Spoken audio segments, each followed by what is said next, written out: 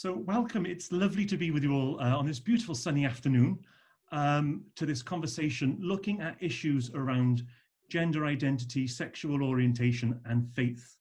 We're going to have a wonderful discussion this afternoon, but let's first of all just begin by introducing ourselves. My name is Christopher Hancock. I'm a Catholic priest currently working in Merthyr Tydfil. I'm originally from Cardiff, but before being assigned to Merthyr, I was the past 13, 14 years in Cameroon in West Africa. So that's me. Farina, would you like to say something about yourself? I will, thank you. My name is Farina. My pronouns are she and her. I'm here to represent Hidayah today, who are an LGBT plus Muslim charity in the UK. I'm residing in Cardiff, and in terms of my other part of my identity is I identify as a queer Muslim. Okay, thank you, Farina. Anjum, please, you're very welcome. Thank you. Hi, thanks so much. My name is Anjum. I am also, my pronouns are she and her, and I am a trustee of a charity called IMMAN Muslim LGBTQI group. And we are a charity that supports LGBTQI Muslims. We were founded in 1999 in London, and we're also a campaigning group to make sure that no Muslim person in Britain feels excluded from their family, their faith, or their communities. And we are a small volunteer-led charity, and we aim to represent the breadth of the Islamic faith and the range of identities and narratives of the LGBTQI community and our allies. Thank you so much for having us here today. Thank you, Anjum. And Delith, welcome. Hi, I'm Delith Liddell. I am here representing The Gathering, which is a small church charity that is based in Cardiff. We are a church for LGBT folks. We're an inclusive church, and really the place where we tend to invite people, if they've been hurt by other churches, they can come to us and just know that they're going to be safe. It's a safe space. And can explore their faith in relation to their sexuality or their gender. We're a small charity, much like IMMAN, and I think one of our key aims is to try and help the Christian church to understand that it is okay to be LGBTQI and Christian. Okay, thank you very much. Thank you, Delith. And Dahlia, welcome. Hi, I'm Dahlia. I'm the Executive Director of KESHET UK. We work within the Jewish community, that being Orthodox, Reform, Liberal, Masorti, cross-communal, to create a world where no one is forced to choose between their Jewish and LGBT plus identities. So we're an education and training charity, so we work with Jewish schools, youth movements, synagogues, and communal organizations to ensure that Jewish LGBT plus people and our families have the experience we're expecting to have when we engage with any part of the Jewish community in the UK. Thank you very much. And lastly, Sarah, well, you're very welcome. Hello, thanks, Christopher. Hello, everyone. Yep, I'm Sarah Jones, and currently I'm the vicar of the Church in Wales parish right in the city centre of Cardiff. So that's St John the Baptist, right in the centre of Cardiff. I was ordained in the Church of England and was the first person to be ordained having previously made a gender change. So I've been ordained now about 16 years, I think, and I came to Cardiff about 18 months ago. So you're all very welcome. There's obviously a great depth of experience and a great range of experience as well in this panel. So I'm looking forward to this discussion. So should we just jump straight in, and let's start off just by perhaps looking at the issue that often religion and issues around gender identity and sexual orientation, they're often pitted against each other. So what's been your experience of that as a person of faith?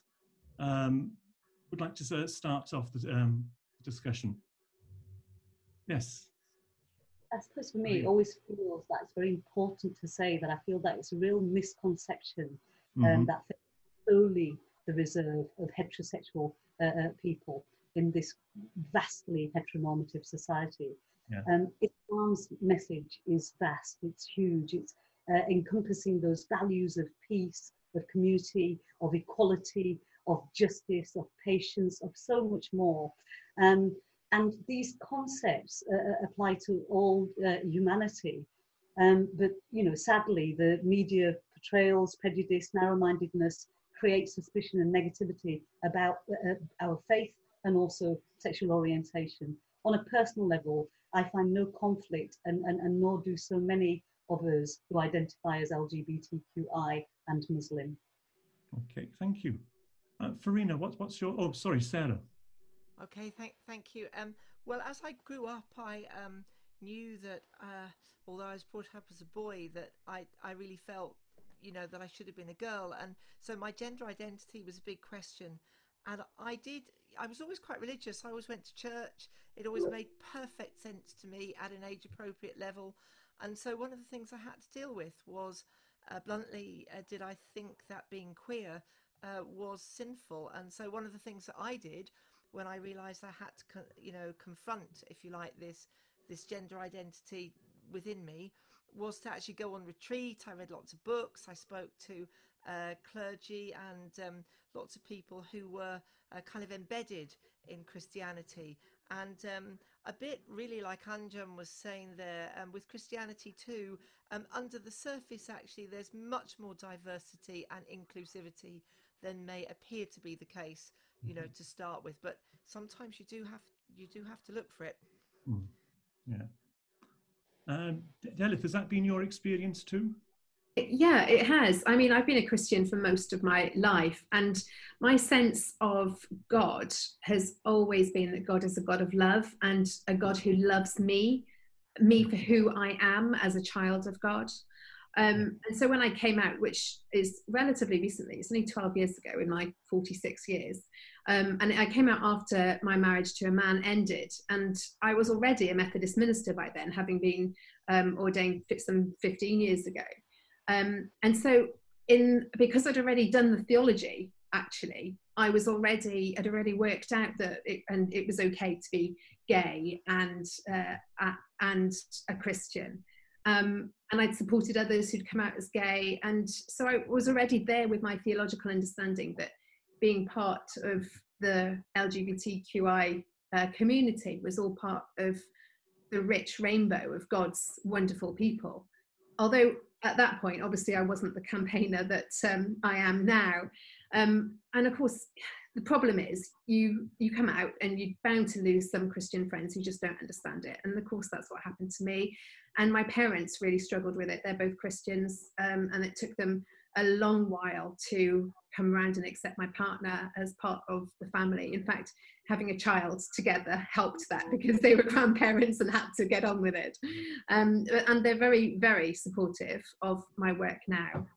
And since then, I've been campaigning in the Methodist Church for equality and diversity in churches. I was very, very much supported by the Methodist Church when I came out, and the Methodist Church allows LGBT people at all levels of the church in theory, but in practice, that's a little bit more hard to see. But yeah, so since coming out, I've been just passionate about ensuring that LGBTQI people know that God is for us, and even when the wider church can sometimes be against us. Okay, thank you very much. And Farina, what's been your experience? So for me, Chris, I would probably say it's definitely been a journey. Growing up in a conservative Muslim household, the heteronormative way of life was very much something which was, that is all there was. You grow up, you get married, you have children. That's a narrative.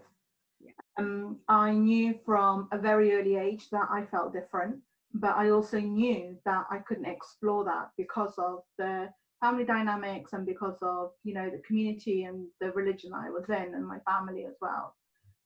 So for a long while I really battled with how can I call myself a Muslim and then also explore my sexuality, when the two things in my mind as I was growing up are completely separate. I can't be Muslim and I can't be gay, so what do I do? And so in the earlier part of my life, I very much, I wouldn't say I led a straight life, because I have no idea what leading a straight life means. But what I meant by that is I didn't explore my sexuality. And so I'd always assumed that I would also get married to a man, have children, and very much live that heterosexual life. And then later on, when I went to university, as for a lot of people, I think it gave me that freedom away from the family and allowed me to explore my sexuality. But by that point, I had very much, stopped believing and associating myself with the religion side of things. Mm-hmm. And it was almost like, I can't hold both of these identities together. Therefore, if I'm picking up that sexuality identity, then I'm going to have to drop that religious identity. And that's what I did. And actually, it wasn't until really, really later on, I would probably even say my strongest time of when both of my sexual identity and my religious identity have been, held in one kind of like hand, has been more or less in the last 2 years, year and a half. And that's because of joining Hidayah. So, I attended a conference in February last year that Hidayah were a part of. And it was the first time that I was in a room with 200 other LGBT plus Muslim people.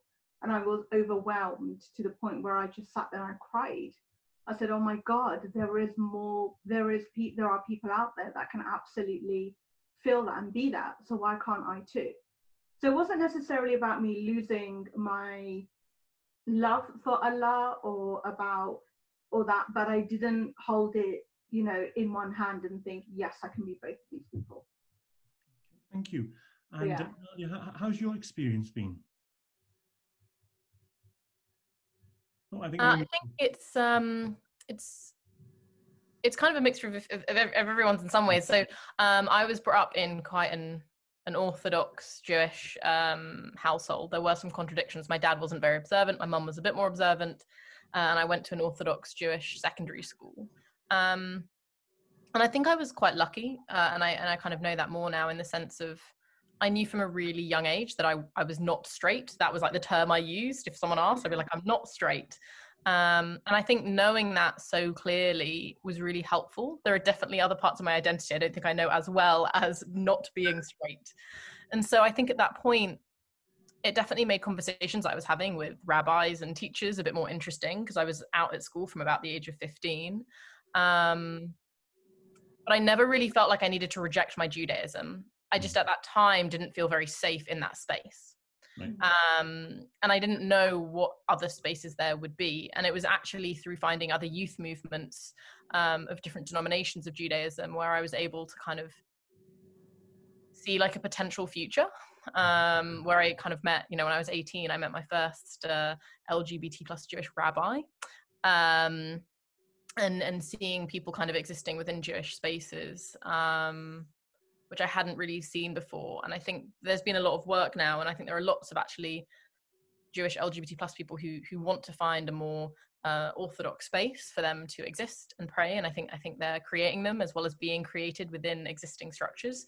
But within Judaism, there are so many different understandings of what it means to practice and how to understand the text and how to observe it. And there's like a lot of culture to it as well. So there's lots of Jewish people who are very culturally Jewish and not observant. Mm-hmm. So I think it was easier for me to see a space where I could hold them. I think it's taken a long time and I'm still kind of searching for a space where I feel really healthy in it. And that doesn't mean it doesn't exist in London. I just haven't settled because I'm London based. Okay. So, I mean, I suppose the question is saying, that religion, however you define that, I suppose, I mean, there's a topic for a whole nother discussion, but religion and gender identity and sexual orientation, they often seem to be pitted against each other. Is that necessary? Do they have to be? I'm sort of getting the impression from you that that's not necessarily the case. Sarah? Yeah, absolutely. And in fact, I think from a Christian perspective, there's lots of things in our Holy Scripture, in the Bible, which actually we miss, but are quite countercultural. So if you take the Gospel of John, we have Jesus talking to a woman in Samaria at a well, and that wouldn't have really been done by a leader of the day. And where are the disciples? Well, they're off shopping, buying food. And in fact, that wasn't, you know, again, something that would be commonplace in that time. There's loads of instances, but we're so heteronormative, we're so conditioned that we don't see the queer places within our traditions, I think, and we gloss over things. So yeah, I don't think it needs to be there, but it is there. It is there, and it is really sad that people find it so difficult to connect their queerness with visible queer signs in their religion, I think.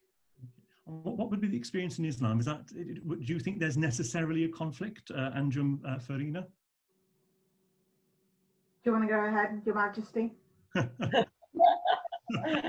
Nobody ever has actually told me that before, so thank you, Farina. I think you're taking that label now for I'm loving it. I am sat in a chair as well, so this is brilliant.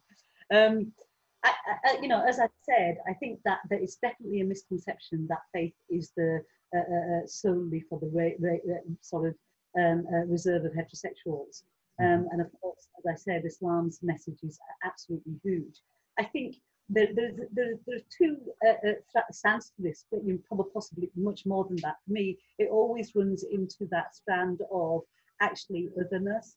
And ultimately, the state, I always think, has a real vested interest in separating and fragmenting in any which way it can people of different identities. So, of course, you know, to pit Islam and sexual orientation, if you are not heterosexual, against each other, I think is also something that, you know, really helps the state, because it stops the unity and it stops that. So I think that component happens. I think there's lots of that.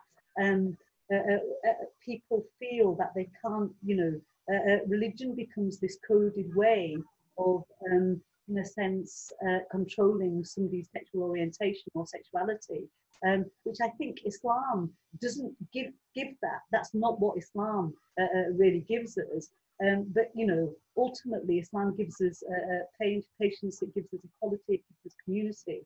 But ultimately, you know, I feel that people take a domain, and particularly when it comes to, I would say, some constructs around gender, so that, you know, that component of, you know, if you are lesbian or if you are gay, there's something that gets attached to, you know, how we gender people, those components as well, and take control over people's gender. So I think there's an element of that. Okay. And some of that is cultural, I should say, as well, and Right. you know, and culture override the religious components, I think. And untangling religion from its cultural expressions. That's like that, regardless of the religion, that's always that's a fraught task, isn't it? Delith, you had your hand up there. Yeah, I wanted to say that for the past 10 years of leading the gathering in Cardiff, I've done my best to show folks that you can bring your sexuality and gender together with your faith. And in doing that, it can enrich and inspire your faith and walk with God, because you're being holistically and authentically who God created you to be. And I think that it is unfortunate that in many arenas, religion and sexuality or gender are pitted against each other. And I think that Anja makes a really good point, that actually in many, we just like boxing things, don't we? We like to know who people are and put them in a box and leave them there, because if they're not my type of person, they are the other, and we don't need to deal with them because they're not us. And I think that's one of the things that we strive hard for as the gathering, is not to see some of those Christians who might not even accept that we are Christians because we are LGBT, not to see them as the enemy, but to see them as siblings, brothers and sisters in Christ, and as part of God's church. And we're all on this journey, and we're all working it out with God in our own individual and yet corporate way. Okay. Well, no, you sort of lovely sort of segue onto our onto the next question that we're going to look at. It's how has your personal experience of your sexuality and your identity, how's that affected or enriched your relationship with your faith community and the expression of your religious faith. Dahlia, please. Yeah, I think it's made me more creative, because you have to be really specific about the communities that you want to engage with, and I think it enables you to think more creatively about how are you going to run a service and how are you going to engage with this, and it creates really specific communities of people with quite shared experiences. Like in the UK, we've had a Jewish LGBT plus social group since 1972, and actually, you know, that says something about kind of how long Jewish LGBT plus people have been kind of organizing or socializing and really looking for that community. Linking a bit into like the previous question, I think one of the things that we've definitely had kind of parts of the Jewish community being really at the forefront of LGBT plus rights in the UK.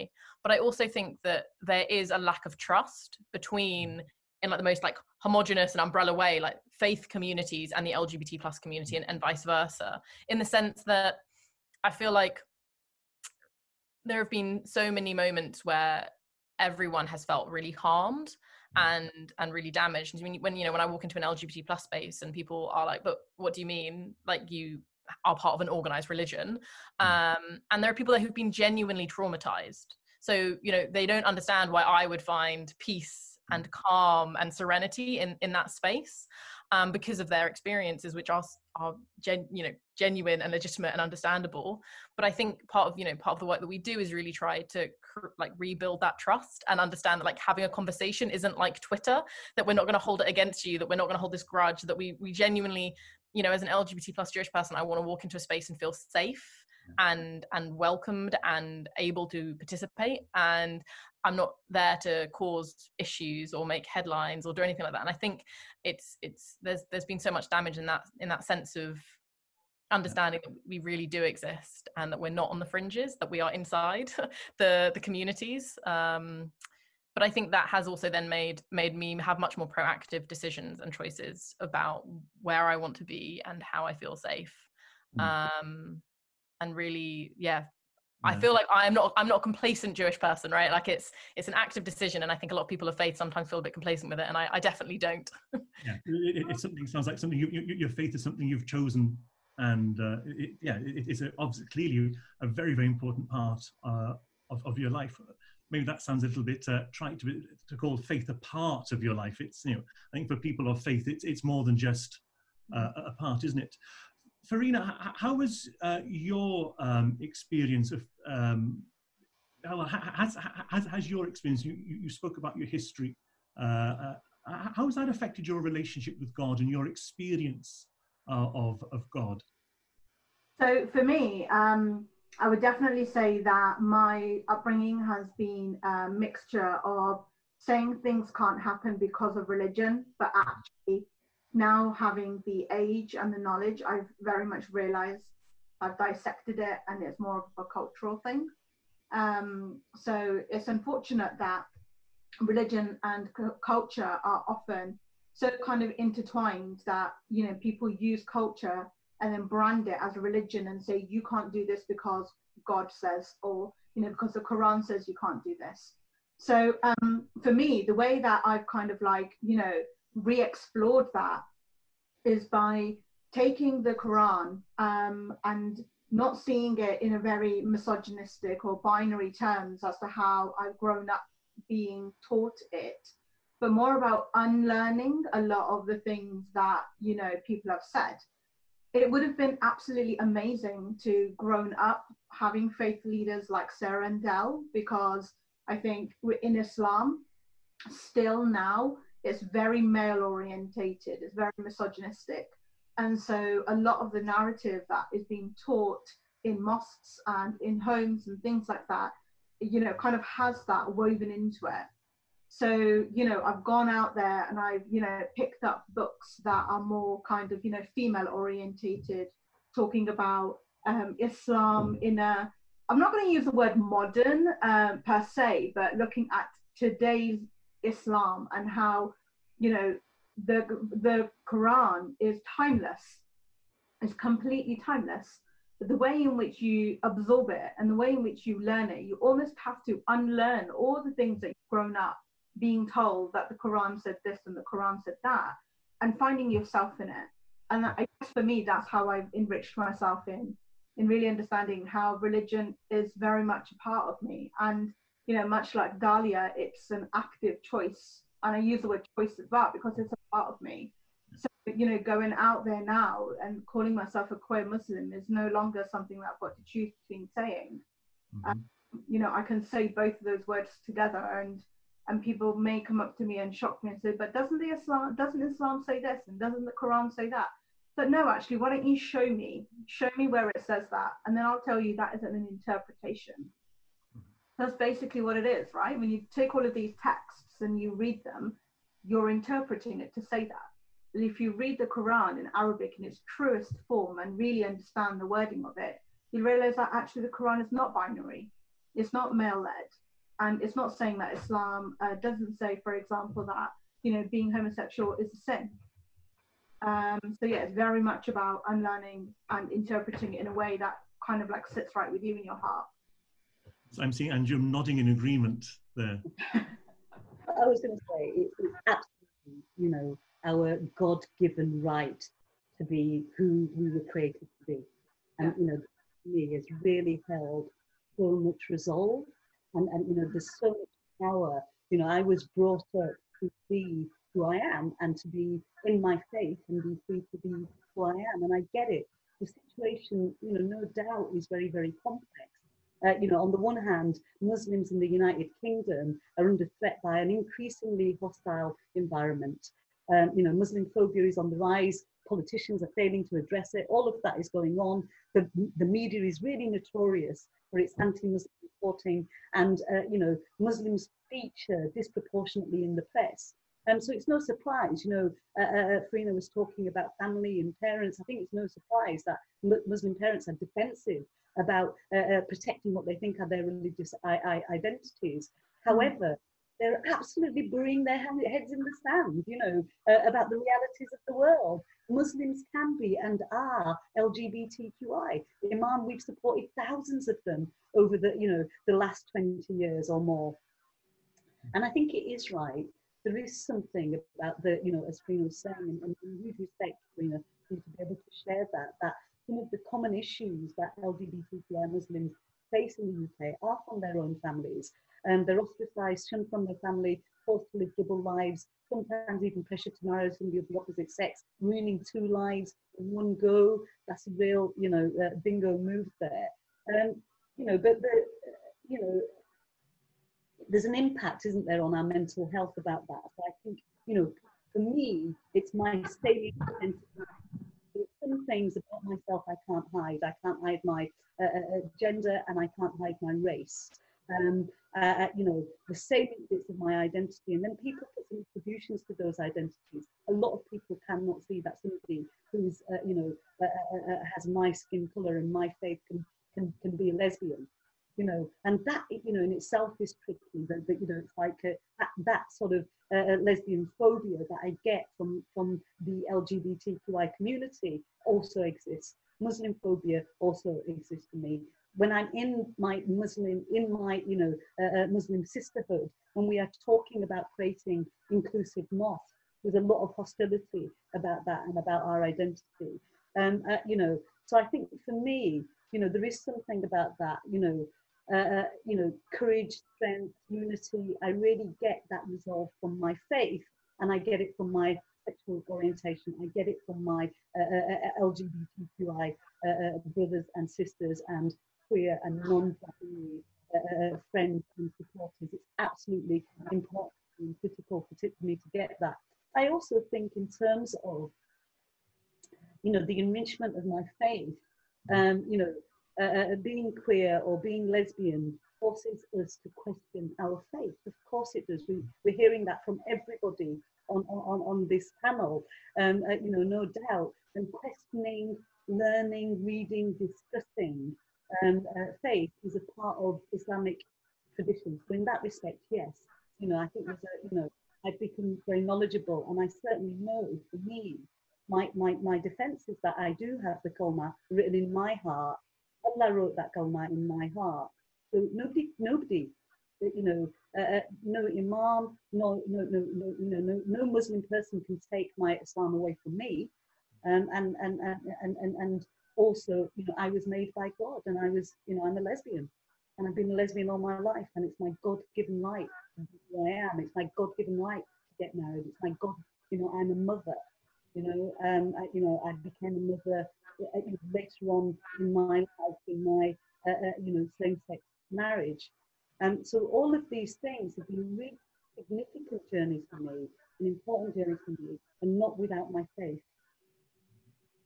Okay. And Sarah, how's your experience of God changed, perhaps, through the course of your journey? Yeah, well, I was sort of considering my gender identity and wondering whether I needed to make a gender change in the mid-1980s.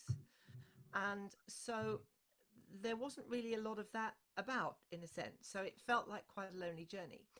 And I'd been brought up as a Christian. My mum took me to church, and I was kind of rooted in the culture. So what I did was I kind of went as deep as I could into my religion and into my relationship with God, because that was where I felt I had my fundamental worth.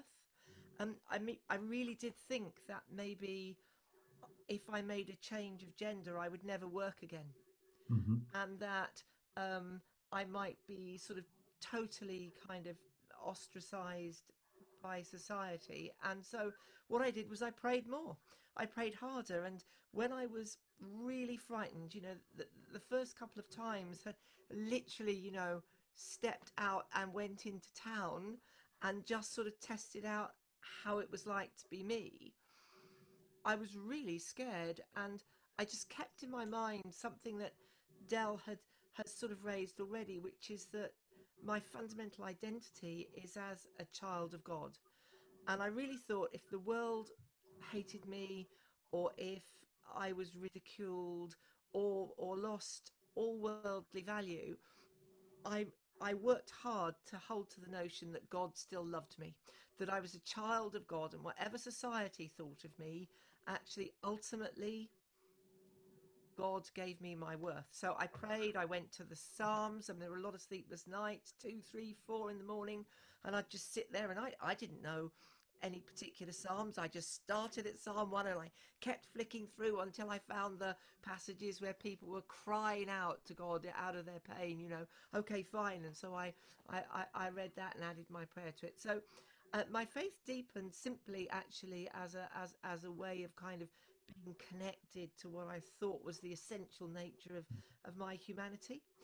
Now, obviously, since then, and that was a long time ago, it's pretty much almost half my life now. So since then, I've been able to kind of move on and just enjoy the rest of my relationship with God and the riches that religion gives me and spirituality gives me. But that's how it was at my time of inquiry, let's say, or my time of discernment about sexuality and gender. Thank you very much. Thank you all very much for those answers. I'm just looking an eye on the time, and I'm also looking at all these questions we've got.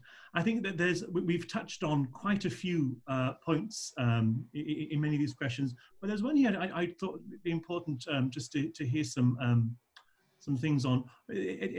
What advice would you give to an LGBTQ plus person whose family are very religious?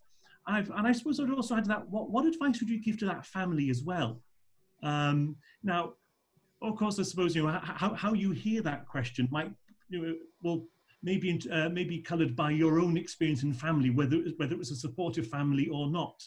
But however you want to answer that question, what advice would you give to an LGBTQ plus person in a religious family, and what advice would you give to that family from your own faith traditions? Dahlia, please. I would say, firstly, to come out when they feel safe. Mm-hmm. And even though that can feel really frustrating and really slow and painful, that them centering themselves and coming out when they feel they are able to, whether that be to a friend or a family member or a teacher, whoever it might be, for that to be something that they do when they feel really ready. but that choosing one person and being really clear that you don't want them to talk to someone else is also really okay, and that coming out is something that you will end up doing probably whilst we live in this society many times in your life, but when it comes to their family, to do that when you feel like you're not putting yourself into danger. But that not only that, but there are support systems and people and communities all over the UK, whether they be LGBT plus specific, whether it be the Albert Kennedy Trust or Stonewall Housing or other organizations like that, if you need to get out of that space, but also Jewish spaces and synagogues and individuals and communities, like organizations like Laviot, the Jewish LGBT plus group, Imahot Avot. You can find out about all of them kind of on our website if you want, but that Jewish LGBT plus people, allies, religious leaders, educators exist, and that we're there to support and help find community. But that patience that you might require. And then to the family, the thing that I would say is, what outcome do you want when it comes to your family? Which sounds a bit businessy or whatever else, but it's the genuine question of, do you want a relationship with your children? And if so, what expectations have you put upon them, or do you still hold on to that are worth holding on to and then not having that relationship? And that can take time, and it can take considered, and it can take you being silent rather than saying something harmful, to really understand what relationship you want. But that being religious doesn't mean that you shouldn't be caring and loving towards your child. I think the compromises that people have to make, you have to work out as an individual, whether they are compromises that are worth making for you, and setting those boundaries that if someone breaks them, you walk away. But that takes time and years and hopefully lots of joy, but often lots of pain as well. But being religious doesn't automatically mean their heart won't be full of love, because I think religious communities, and particularly I actually want to say, it's like, yeah, religious communities can often be so full of love. And I think that's something that's like a misconception around, if you're more orthodox or you're more religious, depending on religion you are, that there's a misconception that they're not full of love. And actually, I think that's often the thing that LGBT plus Jewish people who leave those communities, who are forced to. So when I say, forced to choose in our mission statement, I say forced because it's not a real choice. You end up a bit broken. You end up walking through the world in this very torn up way. But the thing they miss is the love. They miss the love and the compassion that was shown to them and is in that community. So I wouldn't automatically assume that the reaction will be bad, but to come out when you feel safe. Thank you very much. Thank you. Dalith, what would your advice be? Oh my goodness, Dahlia's just said it all so beautifully, I think. And I think that relates across faiths and across religion.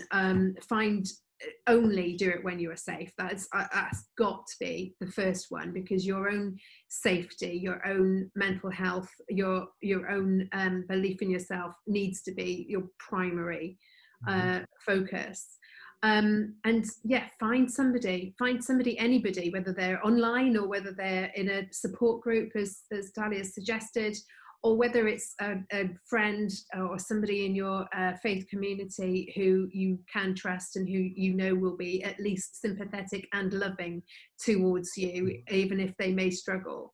And then I would say, once you've kind of got over the shock of coming out, don't be afraid to talk about it, I think is a really good one, especially with family, who may, it is the most difficult thing to sit down, and some of the questions my mother asked you would make everybody blush, I'm sure.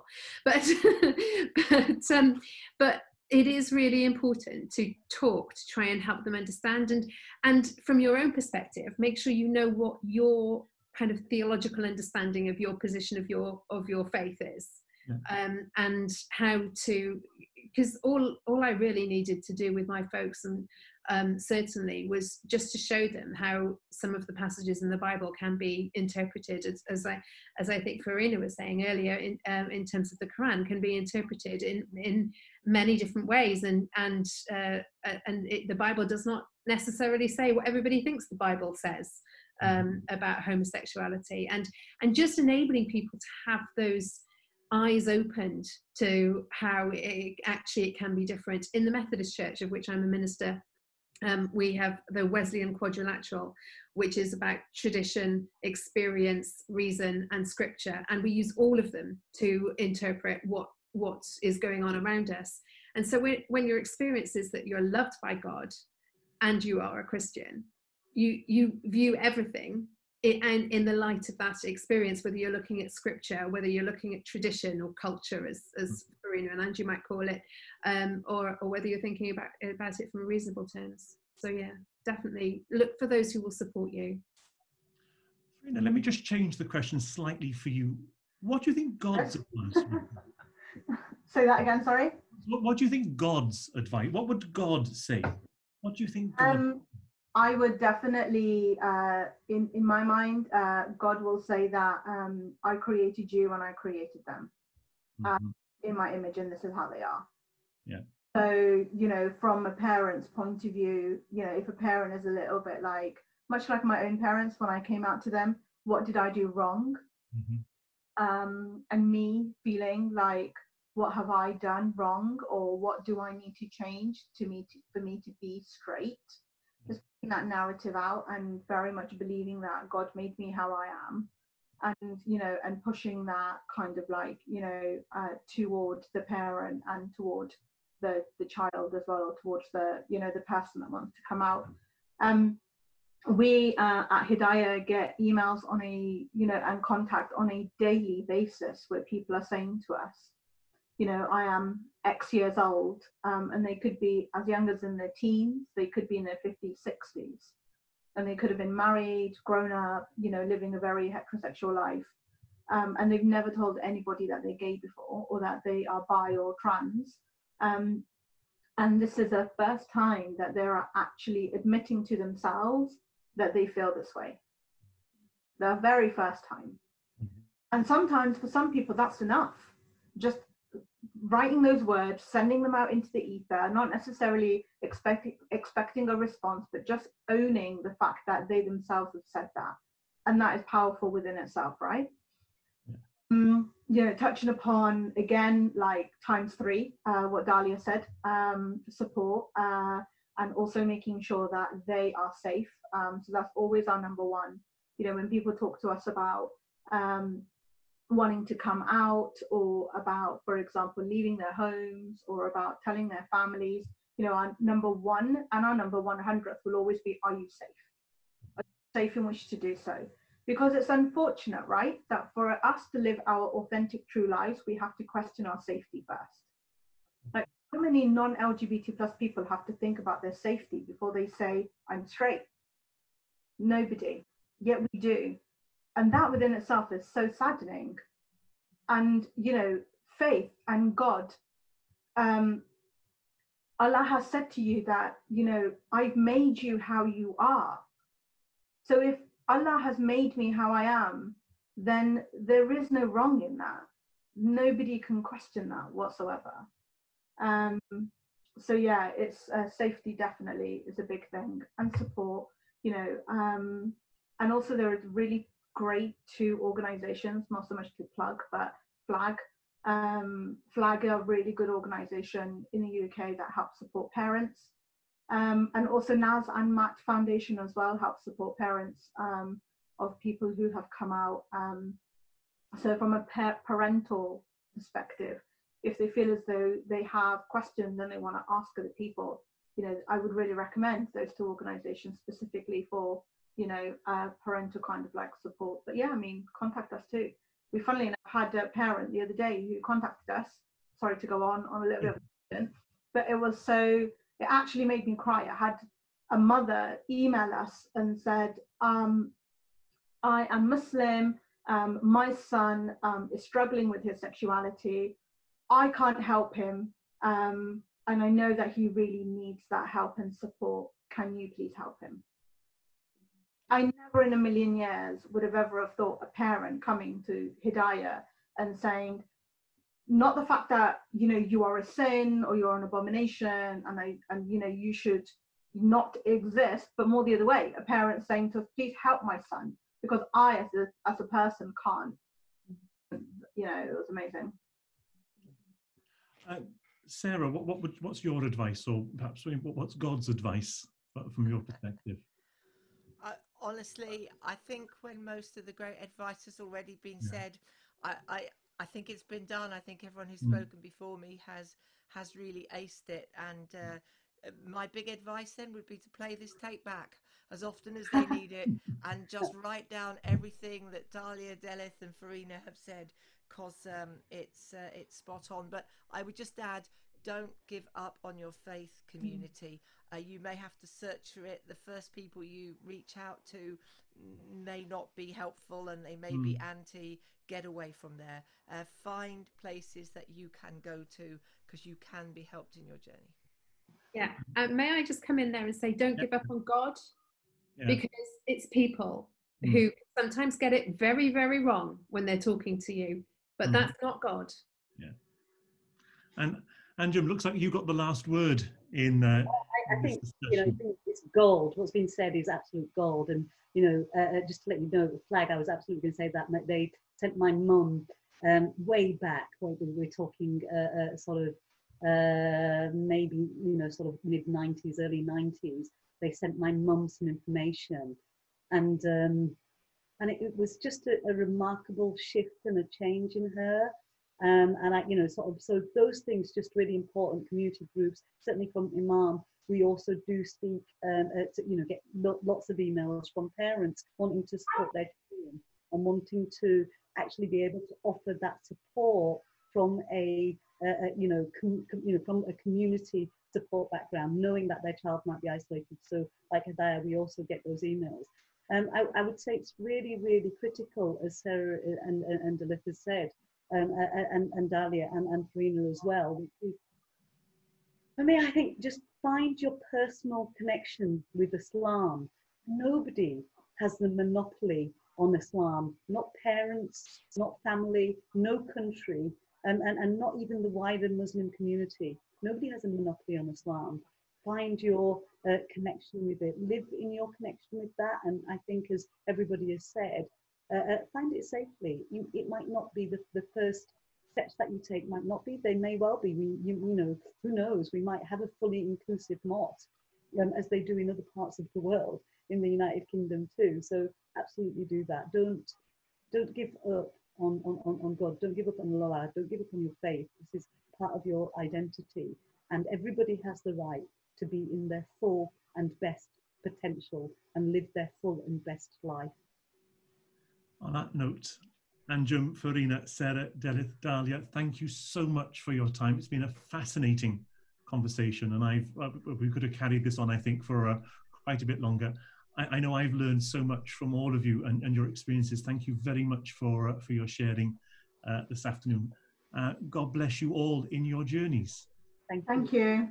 Thank you so much. Really, really appreciate it. Really good to meet you all. I hope we can stay in touch. Really, really good to meet you all. And yeah, we're having an Imam festival as well, so please do come to that. I'll certainly let them know to send you some information. Thank you so much. Good to meet you. Good to hear. Thank you very much. Thank you all.